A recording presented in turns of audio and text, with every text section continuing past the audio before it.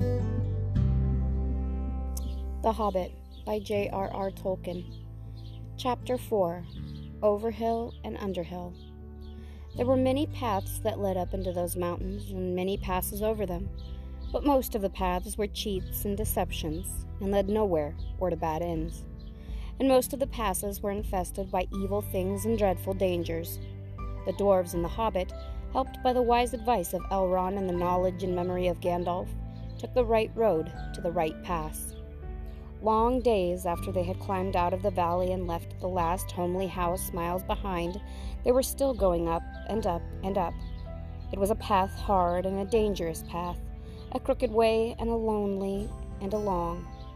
Now they could look back over the lands they had left, laid out behind them far below. Far, far away in the west, where things were blue and faint, Bilbo knew there lay his own country of safe and comfortable things, and his little hobbit hole. He shivered. It was getting bitter cold up here, and the wind came shrill among the rocks. Boulders, too, at times came galloping down the mountainsides, let loose by a midday sun upon the snow, and passed among them, which was lucky, or over their heads, which was alarming. The nights were comfortless and chill, and they did not dare to sing or talk too loud, for the echoes were uncanny, and the silence seemed to dislike being broken, except by the noise of water and the wail of wind and the crack of stone. "The summer is getting on down below," thought Bilbo, "and haymaking is going on and picnics. They will be harvesting and blackberrying before we even begin to go down the other side at this rate." And the others were thinking equally gloomy thoughts, although, when they had said goodbye to Elrond in the high hope of a midsummer morning, they had spoken gaily of the passage of the mountains and of riding swift across the lands below. They had thought of coming to the secret door on the lonely mountain, perhaps that very next last moon of autumn. "And perhaps it will be Durin's Day," they had said. Only Gandalf had shaken his head and said nothing. Dwarves had not passed that way for many years, but Gandalf had, and he knew how evil and danger had grown and thriven in the wild, since the dragons had driven men from the lands, and the goblins had spread in secret after the battle of the mines of Moria. Even the good plans of wise wizards like Gandalf and of good friends like Elrond go astray sometimes when you are off on dangerous adventures over the edge of the wild, and Gandalf was a wise enough wizard to know it. He knew that something unexpected might happen, and he hardly dared to hope that they would pass without fearful adventure over those great tall mountains, with lonely peaks and valleys where no king ruled. They did not. All was well, until one day they met a thunderstorm. More than a thunderstorm, a thunder battle. You know how terrific a really big thunderstorm can be down in the land and in a river valley, especially at times when two great thunderstorms meet and clash. More terrible still are thunder and lightning in the mountains at night, when storms come up from the east and west and make war. The lightning splitters on the peaks, and rocks shiver, and great crashes split the air, and go rolling and tumbling into every cave and hollow, and the darkness is filled with overwhelming noise and sudden light. Bilbo had never seen or imagined anything of the kind. They were high up in a narrow place, with a dreadful fall into a dim valley at one side of them. There they were sheltering under a hanging rock for the night, and he lay beneath a blanket and shook from head to toe. When he peeped out in the lightning flashes, he saw that across the valley the stone giants were out, and were hurling rocks at one another for a game, and catching them and tossing them down into the darkness, where they smashed among the trees far below, or splintered into little bits with a bang. Then came a wind and a rain, and the wind whipped the rain and the hail about in every direction, so that an overhanging rock was no protection at all. Soon they were getting drenched, and their ponies were standing with their heads down and their tails between their legs, and some of them were whinnying with fright. They could hear the giants gawping and shouting all over the mountains. "This isn't going to do at all," said Thorin. "If we don't get blown off or drowned or struck by lightning, we shall be picked up by some giant and kicked sky high for a football." "Well, if you know of anywhere better, take us there," said Gandalf, who was feeling very grumpy and was far from happy about the giants himself. The end of their argument was that they sent Philly and Killy to look for a better shelter. They had very sharp eyes, and being the youngest of the dwarves by some 50 years, they usually got these sort of jobs, when everybody could see that it was absolutely no use sending Bilbo. There is nothing like looking if you want to find something, or so Thorin said to the young dwarves. You certainly usually find something if you look, but it is not always quite the something you were after. So it proved on this occasion. Soon Philly and Killy came crawling back, holding on to the rocks in the wind. "We have found a dry cave," they said, "not far around the next corner, and ponies and all can get inside." "Have you thoroughly explored it?" said the wizard, who knew that caves up in the mountains were seldom unoccupied. Yes, they said, though everybody knew they could not have been long about it. They had come back too quick. "It isn't all that big, and it does not go far back." That, of course, is the dangerous part about caves.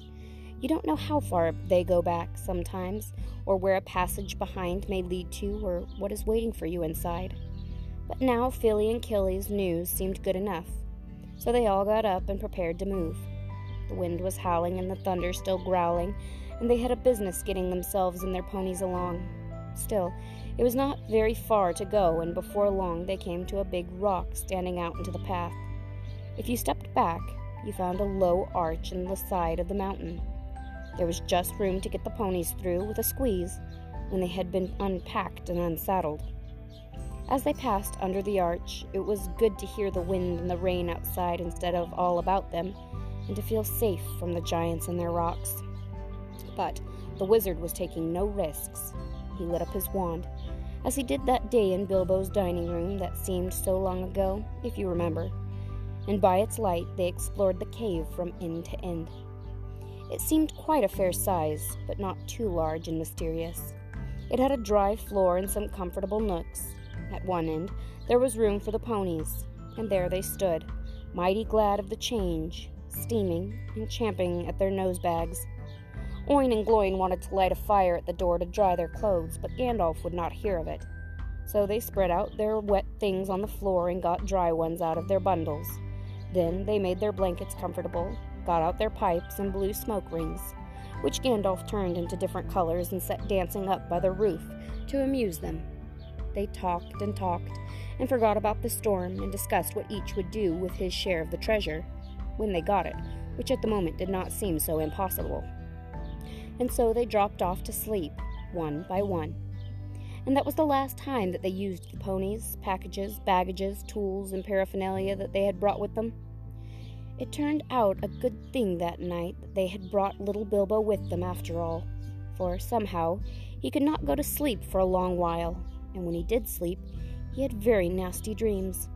He dreamed that a crack in the wall at the back of the cave got bigger and bigger, and opened wider and wider, and he was very afraid, but could not call out or do anything but lie and look. Then he dreamed that the floor of the cave was giving way, and he was slipping, beginning to fall down, goodness knows where to. At that he woke up with a horrible start, and found that part of his dream was true. A crack had opened at the back of the cave, and was already a wide passage. He was just in time to see the last of the ponies' tails disappearing into it. Of course, he gave a very loud yell, as loud a yell as a hobbit can give, which is surprising for their size. Out jumped the goblins. Big goblins, great ugly-looking goblins, lots of goblins, before you could say rocks and blocks. There were 6 to each dwarf, at least, and 2 even for Bilbo, and they were all grabbed and carried through the crack, before you could say tinder and flint, but not Gandalf. Bilbo's yell had done that much good. It had wakened him up wide in a splintered second, and when goblins came to grab him, there was a terrific flash like lightning in the cave, a smell like gunpowder, and several of them fell dead. The crack closed with a snap, and Bilbo and the dwarves were on the wrong side of it. Where was Gandalf? Of that neither they nor the goblins had any idea, and the goblins did not wait to find out. They seized Bilbo and the dwarves and hurried them along. It was deep, deep dark, such as only goblins that have taken to living in the heart of the mountains can see through. The passages there were crossed and tangled in all directions, but the goblins knew their way, as well as you do to the nearest post office, and the way went down, and it was most horribly stuffy. The goblins were very rough and pinched unmercifully, and chuckled and laughed in their horrible stony voices, and Bilbo was more unhappy even than when the trolls had picked him up by his toes. He wished again and again for his nice, bright hobbit hole, not for the last time. Now there came a glimmer of a red light before them. Goblins began to sing, or croak, keeping time with the flap of their flat feet on the stone, and shaking their prisoners well. Clap, snap, and black crack, grip, grab, pinch, nab, and down, down to Goblin Town you go, my lad. Clash, crash, crush, smash, hammer and tongs, knockers and gongs, pound, pound, far underground, ho, ho, my lad. Swish, smack, whip, crack, batter and beat, yammer and bleat, work, work, nor dare to shriek, while goblins quaff and goblins laugh, round and round, far underground, below, my lad. It sounded truly terrifying. The walls echoed to the clap, snap, and the crush, smash, and to the ugly laughter of their ho, ho, my lad. The general meaning of the song was only too plain, for now the goblins took out whips and whipped them with a swish smack, and set them running as fast as they could in front of them. And more than one of the dwarves were already yammering and bleating like anything when they stumbled into a big cave. It was lit by a great red fire in the middle and by torches along the walls, and it was full of goblins. They all laughed and stamped and clapped their hands, when the dwarves, with poor little Bilbo at the back and nearest to the whips, came running in, while the goblin drivers whooped and cracked their whips behind. The ponies were already there, huddled in a corner, and there were all the baggages and packages lying broken open and being rummaged by goblins, and smelt by goblins, and fingered by goblins, and quarreled over by goblins. I'm afraid that was the last they ever saw of those excellent little ponies, including a jolly, sturdy little white fellow that Elrond had lent to Gandalf, since his horse was not suitable for the mountain paths. For goblins eat horses and ponies and donkeys, and other much more dreadful things, and they are always hungry. Just now, however, the prisoners were thinking only of themselves. The goblins chained their hands behind their backs and linked them all together in a line, and dragged them to the far end of the cavern with little Bilbo tugged at the end of the row. There in the shadows, on a large flat stone, sat a tremendous goblin with a huge head, and armed goblins were standing round him carrying the axes and the bent swords that they use. Now goblins are cruel, wicked, and bad-hearted. They make no beautiful things, but they make many clever ones. They can tunnel and mine as well as any but the most skilled dwarves, when they take the trouble, though they are usually untidy and dirty. Hammers, axes, swords, daggers, pickaxes, tongs, and also instruments of torture they make very well, or get other people to make to their design, prisoners and slaves that have to work till they die for want of air and light. It is not unlikely that they invented some of the machines that have since troubled the world, especially the ingenious devices for killing large numbers of people at once, for wheels and engines and explosions always delighted them, and also not working with their own hands more than they could help. But in those days and those wild parts, they had not advanced, as it is called, so far. They did not hate dwarves especially, no more than they hated everybody and everything, and particularly the orderly and prosperous. In some parts, wicked dwarves have even made alliances with them. But they had a special grudge against Thorin's people because of the war which you have heard mentioned, but which does not come into this tale. And anyway, goblins don't care who they catch, as long as it is done smart and secret, and the prisoners are not able to defend themselves. Who are these miserable persons? Said the great goblin. Dwarves! And this? Said one of the drivers, pulling at Bilbo's chain so that he fell forward onto his knees. We found them sheltering in our front porch. What do you mean by it? Said the great goblin, turning to Thorin. Up to no good, I'll warrant. Spying on the private business of my people, I guess. Thieves, I shouldn't be surprised to learn. Murderers and friends of elves, no unlikely. Come, what have you got to say? Thorin the dwarf at your service, he replied. was merely a polite nothing. Of the things which you suspect and imagine we had no idea at all. We sheltered from a storm in what seemed a convenient cave and unused. Nothing was further from our thoughts than inconveniencing goblins in any way whatever. That was true enough. Said the great goblin. So you say. Might I ask what you were doing up in the mountains at all, and where you were coming from, and where you were going to? In fact, I should like to know all about you. Not that it will do you much good, Thorin Oakenshield. I know too much about your folk already. But let's have the truth, or I will prepare something particularly uncomfortable for you. We were on a journey to visit our relatives, our nephews and nieces, and first, second, and third cousins, and the other descendants of our grandfathers, who live on the east side of these truly hospitable mountains, said Thorin, not quite knowing what to say all at once in a moment, when obviously the exact truth would not do at all. He's a liar, oh truly tremendous one, said one of the drivers. Several of our people were struck by lightning in the cave when we invited these creatures to come below, and they are as dead as stones. Also, he has not explained this. He held up the sword which Thorin had worn, the sword which came from the troll's lair. The great goblin gave a truly awful howl of rage when he looked at it, and all his soldiers gnashed their teeth, clashed their shields, and stamped. They knew the sword at once. It had killed hundreds of goblins in its time, when the fair elves of Gondolin hunted them in the hills or did battle before their walls. They had called it Orcrist, Goblin Cleaver, but the goblins called it simply Biter. They hated it, and hated worse anyone that carried it. Murderers and elf friends, the great goblin shouted. Slash them, beat them, bite them, gnash them. Take them away to dark holes full of snakes, and never let them see the light again. He was in such a rage that he jumped off his seat, and he himself rushed at Thorin with his mouth open. Just at that moment, all the lights in the cavern went out, and the great fire went off, poof, into a tower of blue glowing smoke, right up to the roof that scattered piercing white sparks all among the goblins.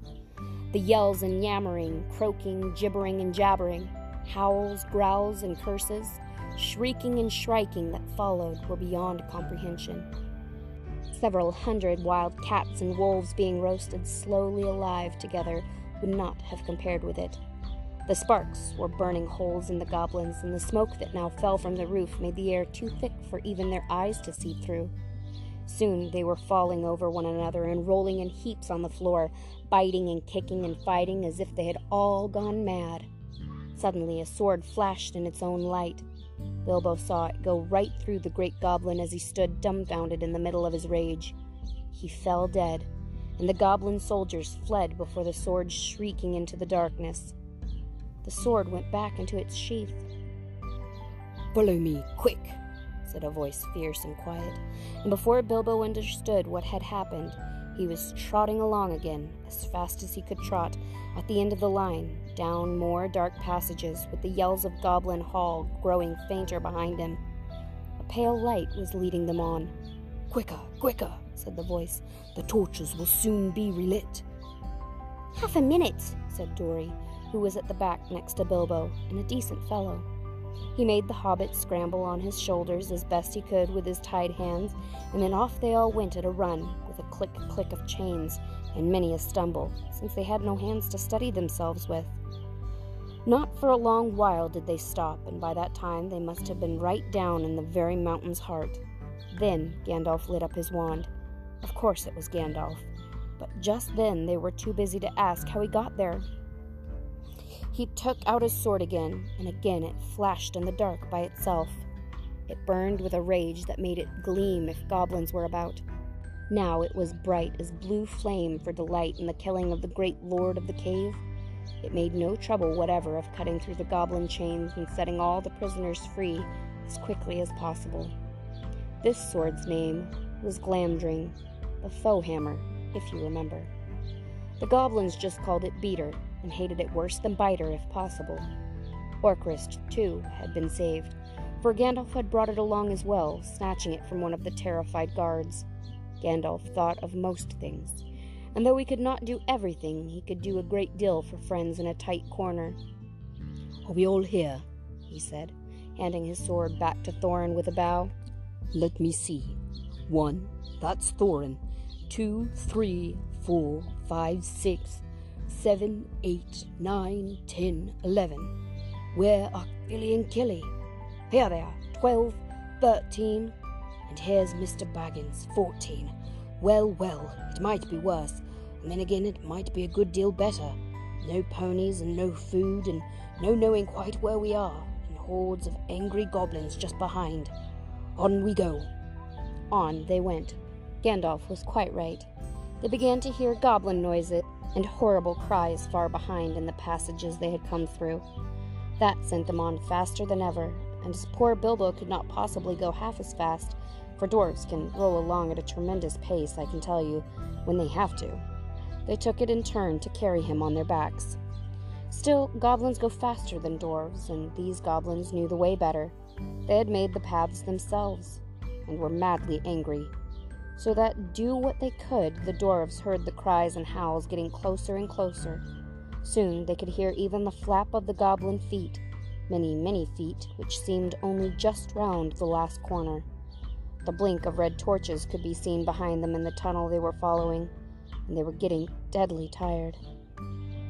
Why did I ever leave my hobbit hole?" said poor Mr. Baggins, bumping up and down on Bomber's back. Why did I ever bring a wretched little hobbit on a treasure hunt?" said poor Bomber, who was fat and staggered along with the sweat dripping down his nose in his heat and terror. At this point, Gandalf fell behind, and Thorin with him. They turned a sharp corner. "About turn," he shouted. "Draw your sword, Thorin." There was nothing else to be done, and the goblins did not like it. They came scurrying round the corner in full cry, and found a goblin cleaver and foe hammer shining cold and bright right in their astonished eyes. The ones in front dropped their torches and gave one yell before they were killed. The ones behind yelled still more and leaped back, knocking over those that were running after them. "Bite her and beat her!" they shrieked, and soon they were all in confusion, and most of them were hustling back the way they had come. It was quite a long while before any of them dared to turn that corner. By that time the dwarves had gone on again, a long way into the dark tunnels of the goblins' realm. When the goblins discovered that, they put out their torches and they slipped on their soft shoes, and they chose out their very quickest runners with the sharpest ears and eyes. These ran forward, as swift as weasels in the dark, and with hardly any more noise than bats. That is why neither Bilbo nor the dwarves nor even Gandalf heard them coming, nor did they see them. But they were seen by the goblins that ran silently up behind, for Gandalf was letting his wand give out a faint light to help the dwarves as they went along. Quite suddenly, Dori, now at the back again carrying Bilbo, was grabbed from behind in the dark. He shouted and fell, and the hobbit rolled off his shoulders into the blackness, bumped his head on a hard rock, and remembered nothing more.